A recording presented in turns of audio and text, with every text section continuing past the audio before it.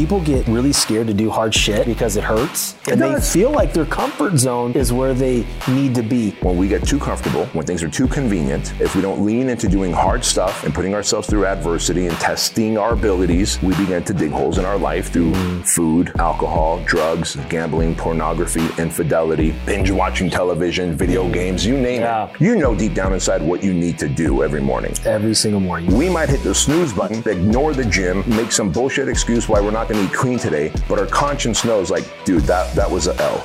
That was not a W today. What's up, guys? Welcome back to another episode of the amazing podcast of Determined Society. As you can see, we're in a different venue today, but I'm going to bring you much more value and an amazing conversation from an American entrepreneur, a man who escaped communism way back in 1980 and came to America with his family and made the most out of pursuing the immigrant dream and the immigrant edge. This gentleman has built multiple businesses and is now helping others build 7- and 8-figure businesses.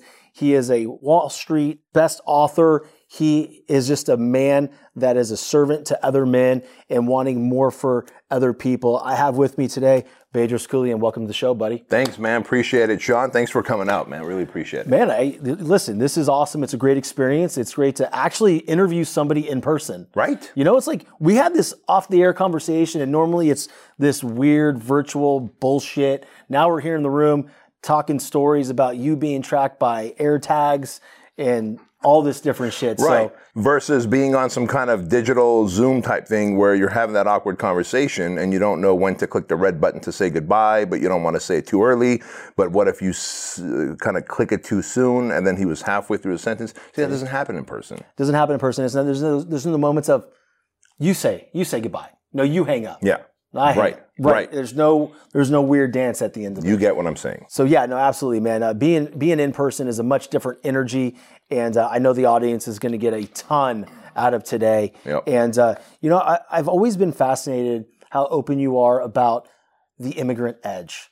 You know, I'm fully immersed in that because the story of you guys coming over in 1980 when your dad had $150 to $200 in his pocket and a family of what, 5? Mm-hmm. Right? 5, yep. And not knowing where the next paycheck or how to feed the family. And then immediately, like you said, has 3 jobs the next day. Yep. And you witness this man work 3 jobs from 2 a.m. all the way to 8 p.m. Talk to me a little bit about the impact that made on you as a young boy and going into a man. Yeah, you know what? I always say that I've got, just like Robert Kiyosaki, rich dad and poor dad. And certainly my dad was financially poor, but experienced rich. And then my rich dad, Jim Franco, who was one of my personal training clients, many years later came into my life in my early 20s. He was truly my rich dad. He taught me multiple income streams. He taught me entrepreneurship, leadership. He taught me that when you solve a problem, the more sophisticated the problem that you solve, the more money you can make.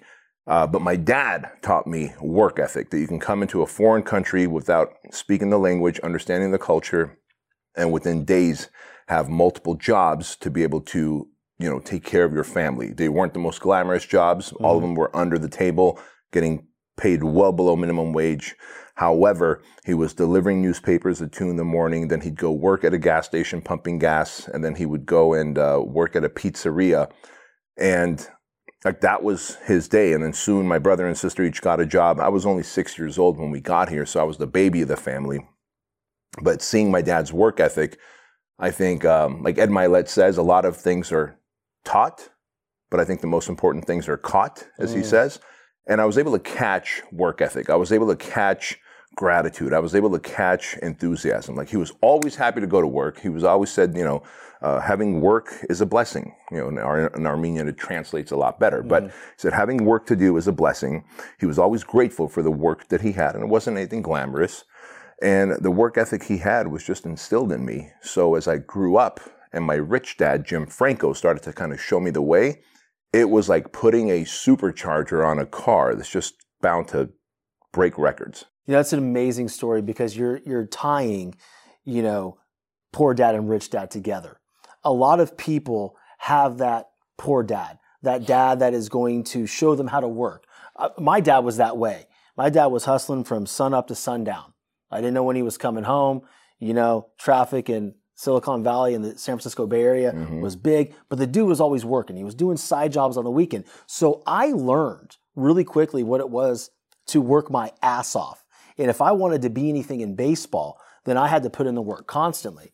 So you'd find me in the garage hitting off a tee until my hands bled.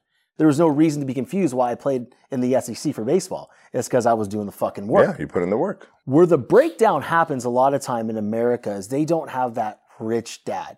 So like Jim Franco, if I'm not mistaken, that's the gentleman that came to you, like you said, in your 20s, and he was the guy that helped you build your business. Your dream was to own a studio, a gym, right? And he was the gentleman that that showed the faith in you. And really, he was a personal training client, right? I was working in a big box gym, and in fact, I was working very much like my dad. I learned the work ethic from my dad. So I was working in a big box gym as a personal trainer, and then I was working at Disneyland as a busboy and a fry cook at Carnation Cafe restaurant right there on Main Street, USA. And then at some point, I ended up getting a third job working as a bouncer at a gay bar. Which is my favorite story, by the way. Which is how Ed and I met. That's the joke. Is it a joke? Yes, okay. it's a joke. Got it. Yeah. He did talk to me in the bathroom, though. He tried to shake my hand. I was like, urinal okay, conversations are the best. Exactly. Yeah. You are confident with yourself. It was an elbow bump. It's like, what's up, man? Nice to meet you. What's up? But truly, I was working as a bouncer at a gay bar as well. And one day when I showed up very tired to the personal training session that Jim Franco had purchased from me, again, I was just working as a trainer in a big LA Fitness. He goes, hey, why are you tired? And he was in his 60s. I was probably 21, 22 years old. He goes, why are you so tired in the mornings on Mondays? I go, Jim, I work at this nightclub on Sunday nights, and it doesn't get out till like 2:30 in the morning. And then your training session is like 5:30, 6 o'clock in the morning. I didn't get a lot of sleep, man. Yeah. And he goes, well, you're such a great trainer. I go, I know I am. I don't understand why I have to have 2 other side jobs to make ends meet. All I want to do is do full-time training. And that was the greatest insult that he gave me, which I later realized that was his way of coaching me, was the reason you're broke is because you don't know how to sell. You're an order taker.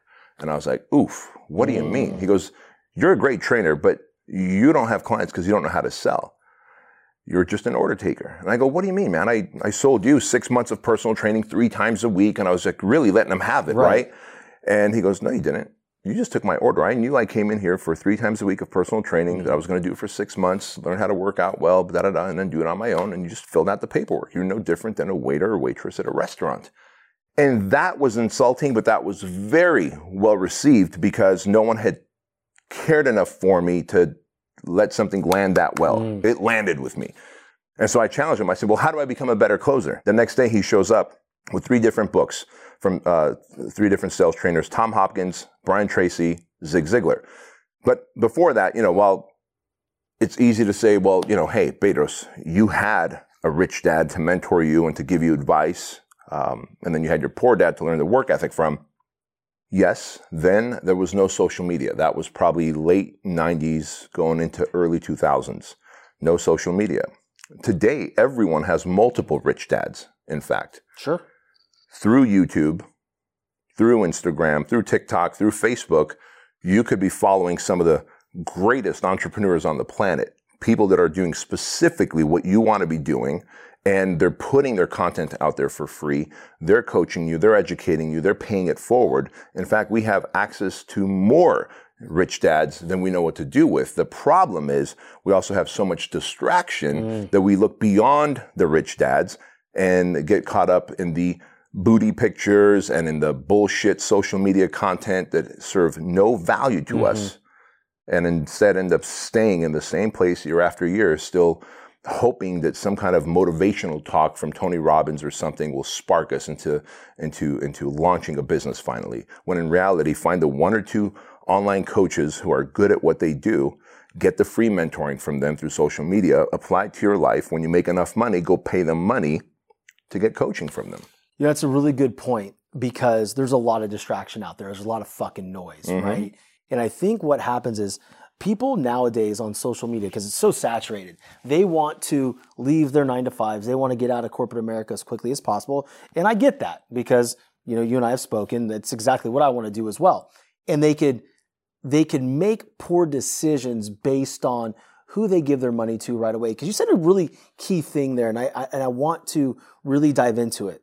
Take whatever they're giving as far as their content, apply it to your life, make more money so you can pay them money. Yeah, exactly. I mean, I've had more people tell me that they've watched my YouTube videos of my Empire podcast show and gotten themselves to making 6 figures a year and then been able to then join a coaching program. Yeah. Or to be able to invest in other ways in themselves. The free content's out there. The work is not free. It's not free. You know, it's a lot like David Meltzer said on my show a couple weeks ago. He's been giving away free trainings for 30 years. Mm-hmm. And you can get as much out of his free training as you can, you know, out of a paid program. The only difference is the access, the relationship capital, et cetera. Yeah. But I feel like we have it twisted and fucked up, right? They want, right? Most people want to be able, they feel like, okay, I got to go pay this person right now. Like, I'm going to go pay this person $100,000, you know, and I don't have a proof of concept. I don't have a business and whatnot. What would you say to those people that are wanting to jump into bed with a dude like you or another big name coach? First thing I would tell them is figure out what you want. The coach's job is to help you get to an outcome. Mm-hmm. It's not their job to figure out what your thing should be. That's why the first thing I asked you before the camera started to roll was, hey, so what do you want to do when you leave your 9 to 5? And you're like, oh, I want to do this thing. I'm like, oh, cool. So you want to be a coach. You've got the thing. You can put your finger on it. Now imagine if I can help you time collapse. Imagine if I can make introductions, if I can help open doors, if I can tell you, avoid this, don't do that, do more of this. This will get you there faster. But when someone comes to me and says, hey, I've got the money, but I don't know what I want to do, I go away, figure out what you want to do. Because I don't need that. I do that for my son and daughter. Yeah. You're not my son and daughter. Exactly, right. Like, therefore, I'm not, you know what I mean? So, but people want to absolve any kind of decision making off of them and put it on someone else. Deflect. Yeah. And a coach's job is not to do that. Now, the coach that takes the money and says they can help you do that, I don't know if they're good at what they do, but that's a conversation for another day. Because anyone can go buy a blue check mark, go buy a few thousand fake followers and click that little toggle that says entrepreneur or public figure and call themselves a coach. Mm-hmm. Where's the track record? Where's the slew of coaching clients who have given testimonials? That's how you know that guy is worth their money. The real shit. It's funny. You make me laugh on the blue check mark. I mean, god dang, there's people out there trying to sell that shit. Mm-hmm. I didn't even know you could buy it. I had to write a fucking book and become a bestseller to get mine. I didn't realize I could buy it. I wouldn't have written the goddamn book. It would have saved you a lot of fucking time. But you wouldn't impact a bunch of people. Right. I say that facetiously in case people can't get. Yeah, I don't want you guys to think he's looking for shortcuts. As you know, this man does not take shortcuts. You do a lot of amazing things just for individuals. And, you know, people see, you know, the Instagram stuff, like all the cool people that you're involved with. But like, dude, you provide so much value for men. The biggest thing, and I remember this, Larry Hagner, who I know well, him and his son went to your Squire program. Then you have the MDK yeah, he's a great dude. Why don't you talk to my listeners a little bit about what those projects are and how they serve people in their lives? Yeah. So, you know, I think we can all agree that World War I, we sent a lot of men to war. Mm-hmm. World War II, we sent a lot of men to war. Those men all came back, those who lived, and built industries and infrastructures. Jordan Peterson says it well, and we got to give credit where credit is due. Absolutely. He said, who is going to climb the power lines during the storms? Who is going to go into the sewers and have rats crawling on them while making sure that we have flowing sewers? Who is going to dig under ground and make sure all the plumbing and piping works to be able to run the infrastructure that we call cities? It is men. And so men have gone to war. Those that have lived have come back and served their communities in another way. And today we found ourselves, and after post-2001, went back to war again, right? So we see men constantly going to battle and then coming back and building, going to battle and then coming back and building. But something happened just around 2010, 2011, where all of a sudden men were just like, became disposable. Men became an afterthought. Men became on sitcoms the dopey guy who couldn't even tie his shoes, let alone find his way out the front door. Like Chandler from Friends. Right. Exactly. And so soon, and I don't know if it was a byproduct of the greater rise of feminism. Mm-hmm. I do believe that the opposition, and there is an opposition at work to divide us, to separate us, because if there was another war that was going to take place, a war against your freedom this time, locally, not overseas. Sure. Who is going to stand up against the opposition?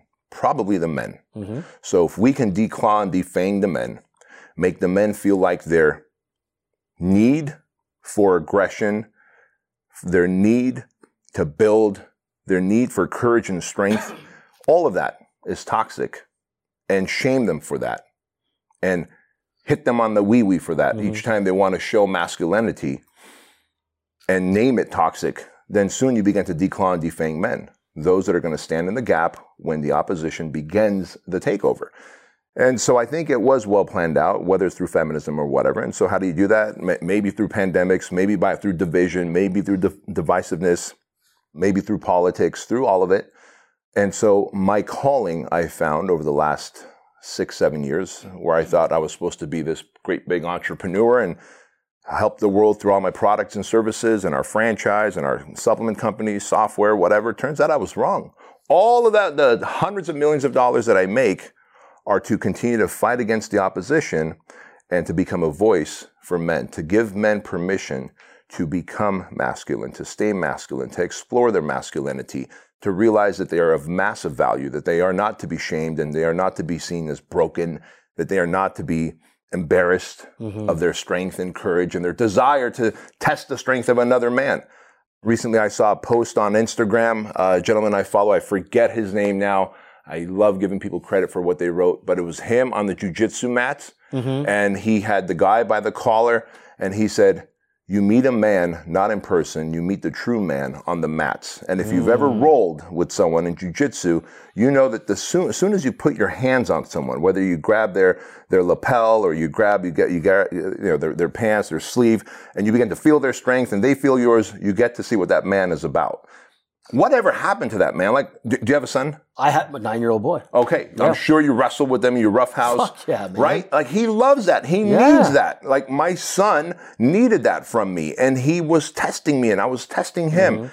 And you look at John Eldridge's book, Wild at Heart, he talks about that it is our job as fathers to instill masculinity for them to become courageous and confident, to become savages and servants.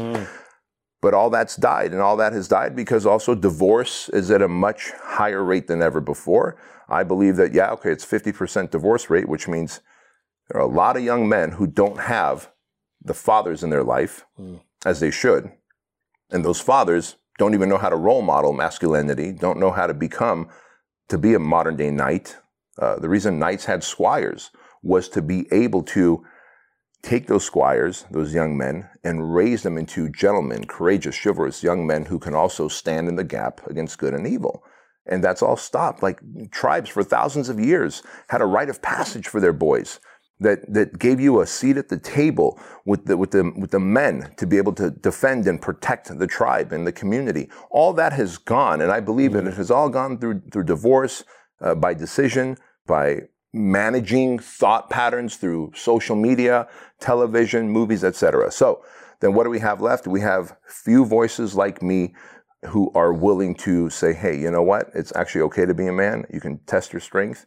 You can be courageous. There is no such thing as toxic masculinity. There's such thing as nice guys who are passive aggressive, who will, and those are the most dangerous types of men, right? Once again, Jordan Peterson talks about that because they're nice guys. They don't have strength. They don't have courage. They don't have honor. And because of that, those are the backstabbers. Those are the scariest ones. I think passive-aggressive people in general scare the absolute fuck out of me. Absolutely. Because they come when you don't see them. Bingo. Right? And, interesting point that you made about, the divisiveness, the government and everything. Like, social media has made it so easy for them to take their strings and do this, light the match and walk the fuck away and watch everybody fight against each other and make it easier for that toxic masculinity to be labeled and nobody fighting back. Bingo. And what has been one of the things, I don't even know if that's a question, to be quite honest with you, but something happens to a man when they go to war, right? Whether it's in a real war, they come back and you said they build, right? And they go to the Squire program with their sons, they come back and they build, or the MDK project, come back and build. There is a chamber in your mind when you meet your higher self, right? That turns you in, that's like the fission point where the nuclear bomb goes off and you're a different man. Can you talk to my listeners about that one moment for you and what it felt like? Yeah, that one moment for me was a very specific Monday morning. of a flipping of a switch. It was 2013 or 2014, and I write about it in my book, Man Up. And I say that, so it's like my house, and then there's the pool deck, and then beyond the pool deck is a multi-car garage, and above the garage is our guest house. And I play the drums, and so I have my drums in the guest house.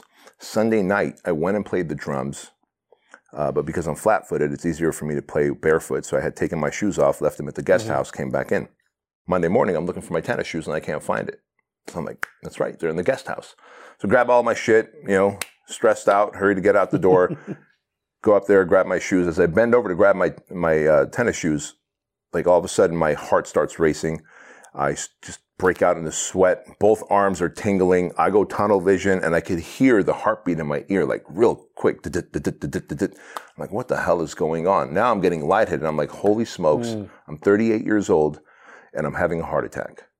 And I realized in that moment, like, holy smokes, if I die right now, my wife's not going to know that I'm up here. My kids are already on their way to school. Like, they're going to find me in the morning, or in the evening, bloated and just stiff as a board. And what even ran through my mind, Sean, was the fact that I broke a promise to my wife, till death do us part, because I thought death would be way in the 80s and 90s. And then, of course, that I felt like, who's going to walk Chloe down the aisle? Who's going to teach Andrew to be a modern day knight? Like, those are all the things that I wanted. And here I am at 38 dying. I thought I was having a heart attack, man. And so I go, all right, if I just stumble down the staircase, somehow die on the pool deck, they'll find me sooner, and it won't be so. Isn't it weird how that? This is a better place to fucking die. On the pool deck. It's where your kids can never go swimming in that pool again. But anyway, go. Exactly. Like, I was like, okay, I don't want to traumatize them by them finding dad all bloated and stiff, right? So if they can find me sooner, hopefully I'll have some resemblance of a. It's a good plan. Human. I get it. Yeah. But it is also trippy that I accepted death so easily, too. I always think about There's that. something behind that. Long story short, I realized, okay, as I walked down the staircase trying to just gather myself, I don't know if it was the fresh air or what, but all the symptoms went away. The next day I was at the doctor's office because I told my wife about it, and she's like, we're going to the doctor. And he's like, dude, that was an anxiety attack. What you had is an anxiety attack. Are you stressed? And before I can say yes, she's like, yes, he's stressed. He's taking NyQuil every night and Vicodin to fall asleep. Handfuls of Adderall in the morning to wake back up. The guy's a fucking mess. Like, our finances are all fucked. I'm like, holy shit. Yeah, everything she said, doc. Yeah. Right? So he puts me on Xanax. But that, to me, was the flipping of a switch. Of course, Xanax, after 4 days of Xanax use, I was like, I'm not doing this. It made me numb. It made me unmotivated, no sense of urgency. So I said, hey, doc, what do I do instead of Xanax? He goes, talk therapy. I'm like, fine. So I started working with a therapist. 15 months later, really learned how to overcome all the traumas that I had gone through. I was molested as a kid, kept it inside, told to go back to your own country and beat up by all these kids when I came out to the United States because I'm the foreigner. And, we lived in Section 8 housing, a lot of gangs and stuff, and a lot of fights I got into. And you keep all that internalized and you think, like, I'm over it. It's not going to cause any disaster in my life. But you're walking around with all this baggage and you're reacting to people in a way that, because you can't trust them, you don't feel safe, you don't feel lovable, you feel broken, you have shame, you have rage, you have confusion. And I was trying to be married, be a dad, start businesses, have employees and business partner. That wasn't going to work. So it all came crumbling down. That day of the anxiety attack was the flipping of a switch. I knew that, okay, now I'm allowed to live. Things will change. I didn't know how, but that was the flipping of the switch. And at the project, at the Squire program, we help men and sons realize that you can flip the switch and become your higher self. And it is going to take work to become your higher self. But if you don't do that, what is the alternative? Constant anxiety, depression, shame, and guilt. And here's why. Your conscience, everybody's conscience knows. Like, you know deep down inside what you need to do every morning. Every single morning. We might hit the snooze button. We might ignore the gym. We might make some bullshit excuse why we're not going to eat clean today. But our conscience knows, like, dude, that was a L. That was not a W today. And so with that in mind, if your conscience knows, how's your conscience going to remind you that, hey, Sean, you didn't live to your higher potential? It is going to remind you by knocking on your door through stress, anxiety, depression, shame, and guilt, all low vibrational frequencies, right? Our job is not to try and see how do we manage our anxieties and depression. It is to go, hey, consciousness, you know what? Duly noted. I will start working out, eating right, being congruent with the man I want to be. So you have to do hard shit to become a hard man, because men are designed to do hard stuff. And when you do soft stuff, like pull out your phone, order a Jolly Burger with extra onions, and then watch it come to you, and you realize it's stuck at the intersection, and you get frustrated. It's 2 minutes away. Like, what the hell, bro? Like, that is what men have been reduced down to. Is like they get frustrated and angry at their phones because their Jolly Burger is an extra mile away. Instead, do hard shit. Be a part of a brotherhood or a tribe of like-minded people who want to self-actualize, develop self-mastery. And when you do, you will find purpose. And through purpose, you will avoid anxiety, depression, shame, and guilt. And that is what we do at the project by helping men overcome all the limiting beliefs and the traumas that they've dealt with in life, helping them break through the glass ceilings and rediscovering their higher self. I love that, because on that path and finding your higher self, you know who really benefits? The wives, the children that you have. Because I can tell you, you know, there's been many times where I haven't been incongruent with what I'm saying I'm going to do. Yeah. I'm a human being, right? And those are the moments that I get frustrated at myself, which cause that anxiety. Right. And then your fucking kids come up to you at that point of anxiety, and you ignore them. Or you snap at them. Right. And you know, they didn't ask to be here, man. They need a dad that is fucking strong, right? Yeah. They never get the best of us when we are all worked up and anxious and depressed and all highly wound up. And so, like you said, the people that get the best of us, when they get the best of us, is when we have found purpose and are doing what we're called to do. How do you do that? You do the hard shit. Yeah. I think people, and you can, you know, I'd love to hear your feedback on it, but people get really scared to do hard shit because it hurts. And they feel like their comfort zone is where they need to be. Why do you think people are so enlisted in staying comfortable on a day-to-day basis? And I think this speaks specifically to men, by the way, although women are not absolved of doing hard stuff either, because you look at in Africa still, women would take those giant buckets and they walk miles to get water and carry that water back, all while having a baby attached to their chest, breastfeeding, right? And the men are supposed to be digging wells and hunting for food and building shelter, etc. It is in our DNA to do hard stuff. Like, it's so funny, right? Because I've got this German Shepherd dog. She's part German Shepherd, part Mastiff. Her name is Cookie. When we rescued her, and I think I'm going to be able to answer your question this way. When we rescued her, she was 8 months old and about 90 pounds. And she was pulling my wife around, my kids around, me around, like she was strong. And so we hired this dog trainer. The lady comes in, works with Cookie for about 2-3 weeks, teaches her to heel and sit and stay and roll over, shake hands, twirl, all this bullshit. But then she pulls me aside. She goes, "Hey, I need to talk to you. Come here." I'm like, "Yes, ma'am. What's up?" She said, "Well, your dog here, she's part German Shepherd. And therefore, as German Shepherds, she needs to she needs to have a sense of purpose. So she needs to feel like she's guarding your kids and shepherding your kids and protecting your home, okay? And she needs a routine that will keep her engaged. So maybe every morning at the same time, you can throw the ball 10 to 15 times with her and she can play catch. Because if you don't do that, she's just going to go and seek out comfort sitting on your couch or wherever every morning, but then start to get anxious and depressed." She goes, "Then do you know what happens when she's anxious and depressed?" I'm like, "No idea." He'll bite. She goes, "You see that beautiful rose garden you have?" "Yeah." She start digging holes in your backyard. I go, "How come?" She goes, "Well, in the absence of having purpose and a routine, she will give herself some sense of purpose and routine, which is to dig holes and fuck up your backyard, right?" I'm like, holy smokes. So she will resort to comfort because we're not doing anything to give her what she needs.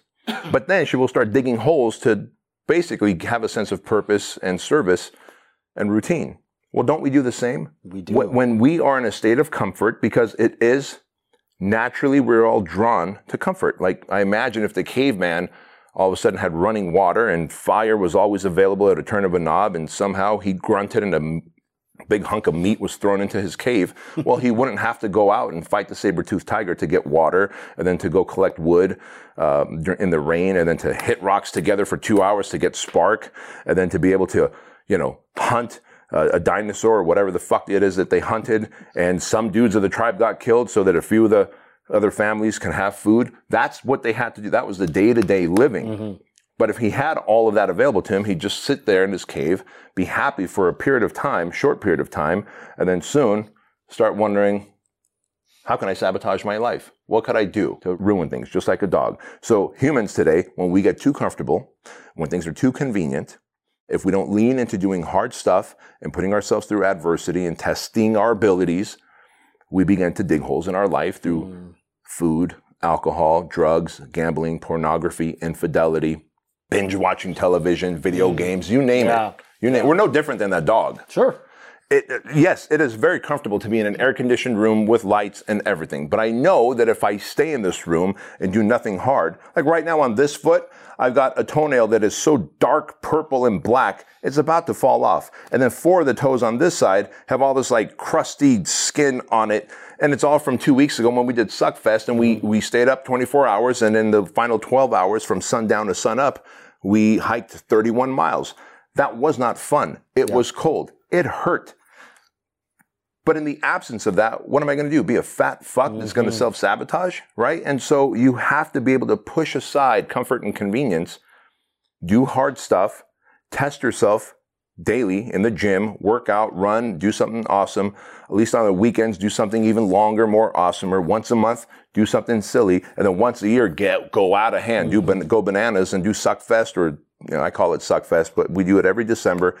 But now like, man, I earned my comfort. I earned my convenience. And so it ain't like I ain't ordering burritos and burgers off a phone. Right. But I'm earning it. Yeah. It's a reward Yeah. for busting my balls and getting calluses, and not because I got Cheeto dust in my belly button playing video games and I'm upset that my Jolly Burger hasn't shown up yet. Jolly Burger. Is that a real thing? It's not. Someone should create that. Ed's on it. Ed's on it. He's got it. Yeah. You're not training for marathons in your chucks anymore, are you? No, bro. Okay, good. No. But I hated that marathon so much that once a year I do a marathon now, right? By doing that hike. I actually have a bone to pick with you. Do tell. Because I'm on your website and I'm like, all right, cool, 26.2 marathon challenge. I'm like, bro, this guy's going to do, a 6-week mental fucking toughness course. I'm like, I'm all in on this shit. Right, and it's so free. I'm all in on this shit. It wasn't even the free part that got me. It's like, okay, like, what is this? So I dial in on it. Yeah. I put my information in, and then there's a video of you telling me I have to fucking run a marathon now. That sucks, doesn't it? And you know what? Today was day 1. And so I ran for 30 minutes. Wait, no shit? I fucking did it. I ran for 30 minutes, bro. For real? Absolutely. Good for you. I did. Are you following that training program that we have? Yes, I did. I did 30 minutes. The intermediate. I did a 30-minute jog. Yeah. My headphones were dead from the flight. I'm cussing you the whole time because I'm bored as shit. Why am I doing this? I'm like, what the fuck am I doing? Like, he won't know. But then I'm like, you know what? One foot in front of the other. I get to do this. I get to go through this shit right now. And eventually, I will run that marathon. And it's funny because I've always said this my whole life. One of the biggest things I wanted to do was run the marathon. Wait, I had never ran a marathon. And then I stumble into that shit. And so here we are. Yeah. I'm starting it. Bro, you made such a strong point, and in case your audience missed it, I want to bring it back. You said, why am I doing this? He won't know, right? But you then finished doing it because your conscience would know. And you would feel incongruent with the version of the man you want to be, the husband, the father, the entrepreneur, the leader. And that's why you did it. And I remember while training for that doggone marathon in 2010, bro, I hated running. Like, I used so much Cestanon and testosterone and equipoise and all that. I used so much shit from Mexico. We would go into Tijuana, Mexico, go into those pharmacies, the animal pharmacies, and say, yeah, my pig is sick and I need to make him big and muscular. They would give us boxes of Cestanon, which is like 4 testosterone blends mixed together. And I would inject and just lift. I was like 20 pounds bigger than I am now. But I share this with you because I told myself, I'm designed to lift weights and not run. And I started to believe that. Yeah, a lot of people believe that shit. I can't run. Right. I don't want to run. I have this narrative in my mind that either I placed on myself or somebody else gave me the opportunity to say it's okay. Right. Right. So, and that's the thing with the audience. And you asked me before the show, what kind of value can you give my audience? It's shit like that. It's the ability to move and do when nobody is fucking watching. Bingo. A lot of people ask me, there's very few people that know where I'm at right now. And it's like, oh, bro, that's fucking luck, man. You're lucky. Nah, man. Like, no. I believe everything in life, you put in the work, and the people that are meant to be on that journey, you find a way to infuse yourself into the orbit of that individual. But let me be very clear with everybody. This show started out, nobody knew what the fuck it was, right? It was just, me talking on the air. Now sitting here with you in person. This shit is not comfortable. It was not comfortable for me to walk into this building today. Sure. Right? But I knew it was the thing. It was that inflection point of, okay, this is a barrier. This is, as you would say, your critic, right? And your advocate fucking fighting right now. Right? So for those of my listeners that don't know about the advocate and the critic, chat with them about that really quickly. Sure. So all of us have these two voices in our heads. And I want to draw a picture. So let's use a metaphor. You're driving a car. It's just you. And then someone's riding shotgun. That someone that's riding the shotgun, for most people, like 95% of people, that voice that's riding shotgun is their inner critic. The voice that says you can't, you're not good enough, you were never smart enough, you weren't tall enough, you don't have the genetics, what makes you think you can, you didn't go to college, you weren't whatever, you don't have the opportunities. The judgmental voice. At the project, we call that voice the inner bitch, right? And we say, look, at some point you're going to flip the switch during the 75 hours of the project, and when you do, you're going to have taken that inner bitch out of the passenger seat and brought out your inner beast and put him in there. Your inner beast is your advocate, your inner advocate that says, bro, you could do it. You've got everything that it takes. You got bloody hands because you swung that bat so many times. Now you're just in a different industry, but swing that bat. You got this. I support you. I believe in you, and I'm here to catch you if you fall. We tend to take that inner advocate and we zip tie his arms, gag him, and then put him in the trunk. And all you hear is this muttering of what you think might be, I believe in you. You're awesome. You're great. But you can't even tell because he's gagged and zip tied and he's in the trunk. And then we sit the critic in the passenger seat riding shotgun with us, telling us how we're incapable, unable, we're losers, we're not lovable, we're broken, you can't, you'll get judged. What if you get rejected? Now, when I tell people that, they're like, so all I got to do is pull over and kick the critic out, huh? No, life's not like that. That would be fucking sweet, right? God didn't build us for that. Could you imagine how we would literally be godlike if we no longer had the critic to deal with? Right. We need the critic in the car with us at all times. It is the only way we will value the advocate. It is the only way we can develop enough strength. People go to the gym, they build their muscles. They forget that there are mental muscles, emotional muscles, muscles of resiliency that they need to build. Well, you will not be resilient if all you have is an advocate in the car. So we just need to move the advocate to the front seat and allow him to speak, and then duct tape and zip tie the critic and leave him in the trunk so that we always know that the kryptonite. Could you imagine if Superman was no longer allergic to kryptonite? We wouldn't be interested in him. In fact, the whole story of Superman, decades later, they introduced kryptonite because people stopped reading the comic books. They're like, okay, bad guy comes, Superman kills him again. He has no weakness. He's got no weakness. But then when they introduced kryptonite, now that's when it flipped. Superman was interesting, right? Yeah. Our kryptonite is the critic. It needs to be in the trunk. Some days it might come to the back seat, but it should never make it in the passenger seat because that seat is specifically there for the advocate. I love that shit so much, man. And it's so funny because, and I want the listeners to really, and the people that are watching this, is that inner critic or that bitch voice, inner bitch, is it just gonna get in the back seat hogtied or the trunk because you say so? You have to put in the fucking work. The best way to silence that critic is do the damn shit. Like you say, lean into the hard things. First thing in the morning, hit the gym. Accidentally sign up for a fucking marathon challenge. Like, do something completely crazy to a point where you're pushing yourself every single day to give yourself the evidence that you're deserving of having the advocate. Bingo. Riding shotgun. Bingo. Give yourself the evidence that you're deserving of having the advocate drive shotgun. Because, like I said, you can't just kick that thing out. And if people want to know, how do I hog tie the critic and get the advocate in the front seat? It is through the work. It is like, how do I build jacked arms? Well, go to the gym every day and lift and then eat the kind of proteins you need to eat and low fat and low carbs to show the leanness and you will have jacked arms. Like there's a formula to everything. And hardship, adversity, suffering, like controlled suffering, not suffering like someone's choking you out. But suffering by doing hard stuff allows you to go to that higher place and you start developing control over the inner conversation. And that's what we need. People feel like, I have no control over the voices within me. My inner voices are always negative. In fact, what do they say? 85% of the conversation that you have with yourself is negative. And we have somewhere between 40,000 and 70,000 conversations in our head. And if 85% of those are negative, what if you could do hard shit and begin to control the conversations?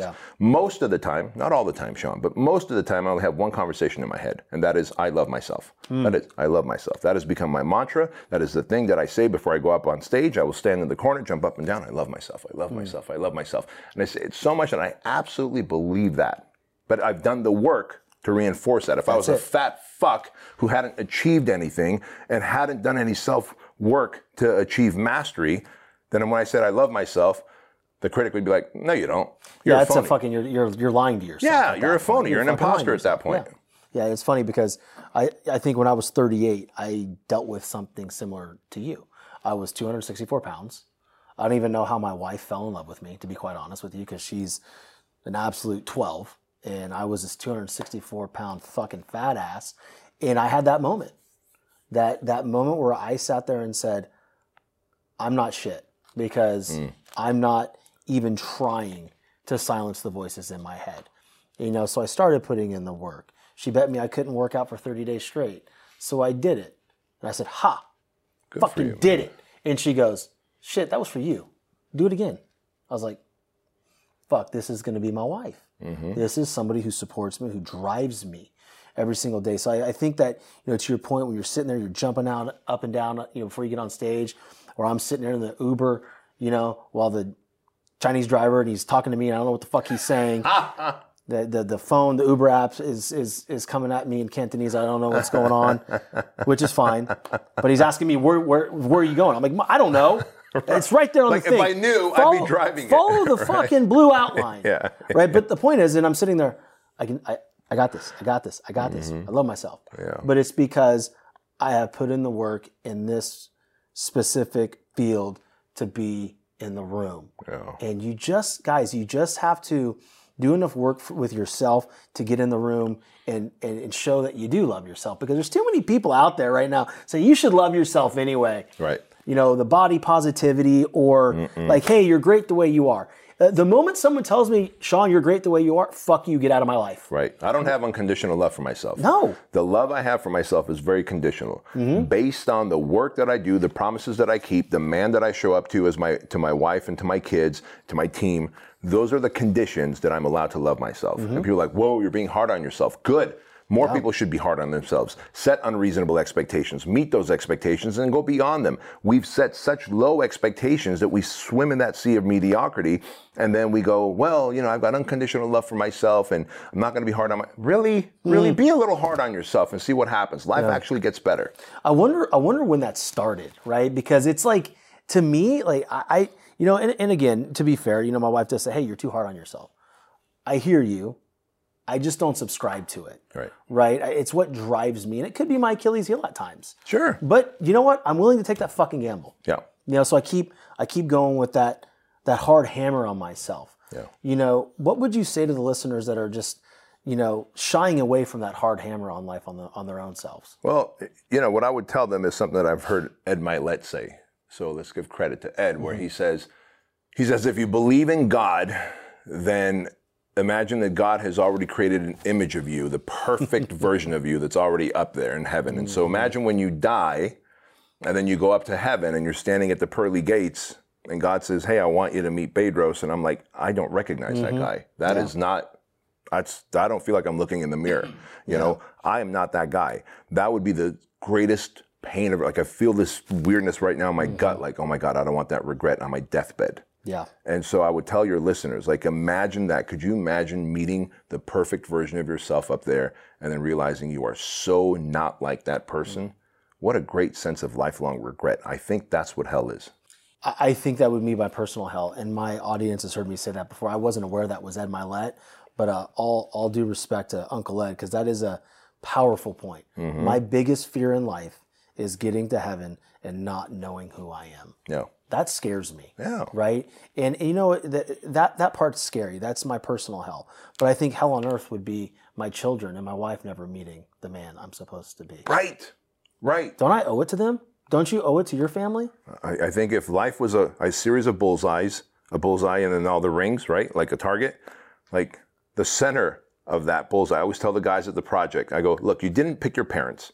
You didn't pick your kids. You didn't pick your siblings. Because you didn't even pick your kids. Like, you had your kids. And hopefully they're awesome. The only person you picked was your spouse, right? So wouldn't you want to give the best version of yourself to the only person you picked? And then the next ring, the very first ring, your kids. And then you got your outer friends. And then you got your business, etc. But man, how funny that most of us will give the best of us, of what we have, to those outer rings and only give the crumbs, the frustrated, upset, passive-aggressive version to our wife and kids. It's so timely you speak about that, because in 2022, I found myself giving my wife the crumbs. She's like, you give so much to everybody else, your clients, your guests on your show. You give your show so much love and want to give your show the best of you. But what about your wife? What about your kids? And so it was, to me, there was a bunch of learning lessons in 2022 on that. Sure. And in 2023, we've already been on January 1, took her to the fucking melting pot, had an amazing date. I dated my wife and it felt amazing. Yeah. And we have another date scheduled with Sitter. So my point is, when you say the outer rings, like that one person, that's the person that should get the best of you. Agreed. Because you chose that person. So we're going to land the plane here, brother. But, for my audience that wants to learn more about you and be involved in some of the things that you have going on, and including being trick-fucked into a marathon, where can they find you? Well, the best place to find me is on Instagram at Bedros Keuilian, or just bedroskeuilian.com. Yeah, awesome. And obviously I'll have that in the show notes for them to pick up. But I really appreciate you, brother. And, thank you. I look forward to many more interactions and a new friendship with you. And once again, man, thanks for doing the show. Likewise, appreciate it. Absolutely.